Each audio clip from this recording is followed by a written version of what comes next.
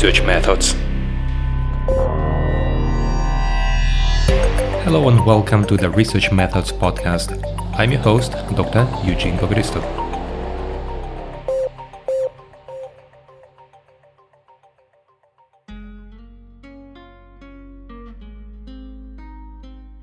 Hello and welcome to the next episode in our mini-series on causal mapping, a method to measure how people think and also a method to compare people who think differently in order to understand how close or how far away they're located based on their mental models. This episode will be the final one because I asked my subscribers and listeners whether they would like to suggest something. Nobody suggested any ideas, apart from one researcher from Finland who said that it is a must-listen episode.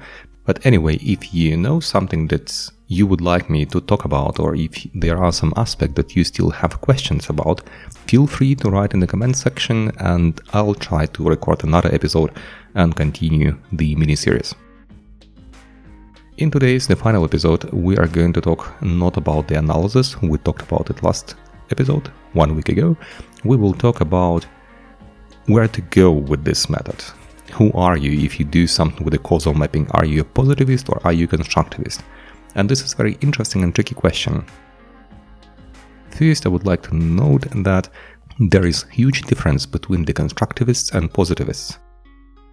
The positivists usually assume that the phenomenon that we want to investigate exists objectively, and we just need to find a way how to measure it. And it is a completely different way of thinking than by constructivists, who believe that phenomena start existing after we start investigating them. So actually, through the investigation itself, we start creating the phenomena, we construct them. That is why they call the constructivists. And it must not be the case, but in most cases, the constructivists, they use the qualitative methods just because they go into field, they look at different phenomena, they talk to different people, they collect data and try to understand, to form, to construct the theory, to construct the phenomenon that they actually are approximating through their measuring. The positivists, they think differently. We assume that things objectively exist and we try to find a good way to measure them. And now we come to a very good question. If we apply causal mapping, is it quantification, so positivist approach, we just found a way to measure how people think, or is it a construction because we construct how people think? Remember one of the first episodes in this mini-series, and I suggested that you collect the number of items, that you collect these associations with the concept of interest based on the qualitative interviews. Theoretically, you're constructing this reality by asking different people, by collecting information, and theoretically, by using a certain amount of associations and related concepts. You can help create the construct, you can help or construct this reality, and if you ask other people using these items, you can theoretically help them create this construct together with you. So the method can be both constructivist and positivist, depending on how you understand it, how you see it. But the weakness is that the constructivists, they will say it is a kind of too positivist method, and the positivists will say this is a kind of too constructivist method. And the reason is, if you try to quantify it and try to compare and try to look at something that kind of started existing after you have measured it, the constructivist will say that you have a positivist approach and you would really try to measure and compare. This is not the way how a constructivist thinks. The positivists, at the same time, will say it's a kind of not universal method. You go into field, you collect notions from different people about what they think about a certain phenomenon, you create the list of words, but is it complete? Haven't you missed something? And so on. So it can be also very critical way of approximating the problem. But you know that those things that are weaknesses can also become the strengths.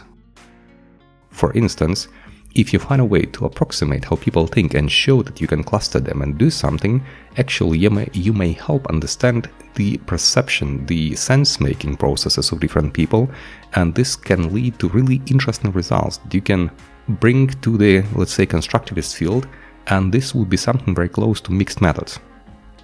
Usually I am an opponent of mixed methods, just for pragmatical reasons, although I do believe, and although I see that many journals believe, that we need more studies based on the mixed methods approach. We see that pragmatically, if you write a mixed methods paper, you get usually 2 or 3 reviewers, and one of them will be from the qualitative research and one from the quantitative research.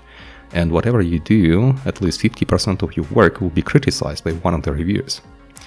And this is a kind of tricky thing, and because the causal mapping method may be one of the ways to approach this issue, that you make a constructivist approach, you make a qualitative interview, you create the associations, the terms that are associated, the logical network of a concept of interest, and then you help people understand how they relate them, make it, let's say, less implicit, more explicit, and then create calculated distances and understand where people are and what are the networks of associative thinking related to the concept of interest. And for the positivist, your approach can show that you can quantify things that positivists usually assume to be not quantifiable. For example, how people think. We can quantify awareness, we can quantify somehow sense-making a little bit. We can quantify, different states of being alert, different emotions. We can try to measure different emotions and so on. But in this event, you can really approach like more complex networks of associative concepts related to the focal construct, and then you can analyze them, analyze people, and analyze how they think and how close or how far they are located to each other. With this in mind, I still believe that this method is more positivist than constructivist, just because I am a positivist and I see advantages of this method as well as I see the disadvantages. And when I talk to constructivists, they see this method also actually mostly as constructivist, but with some pieces of positivism. That is why if you want to try mixed methods, this could be a good way to go. It's just my suggestion. Remember, the paper that we published was a positivist paper, so we never tried this mixed method approach, but we plan to try it out in the nearest future. I hope it was interesting, and I hope you know now more about how to measure how people think and how to compare them. I would like to remind you to go to my previous episodes from the same mini-series just to listen through them. Before you do this, I would also recommend you to read the paper by Marcocci and Goldberg that you could find in the previous episode in the description of the episode, and also my paper with my colleagues, Dr. Botz and Dr. Schlatter. Wish you all the best. If you have any suggestions with regard to what to explain, for example, the application of causal mapping method, write a comment in the comment section below or drop me an email, and I'll try to record an episode about this. Wish you all the best, and see you in the next episode. Bye bye.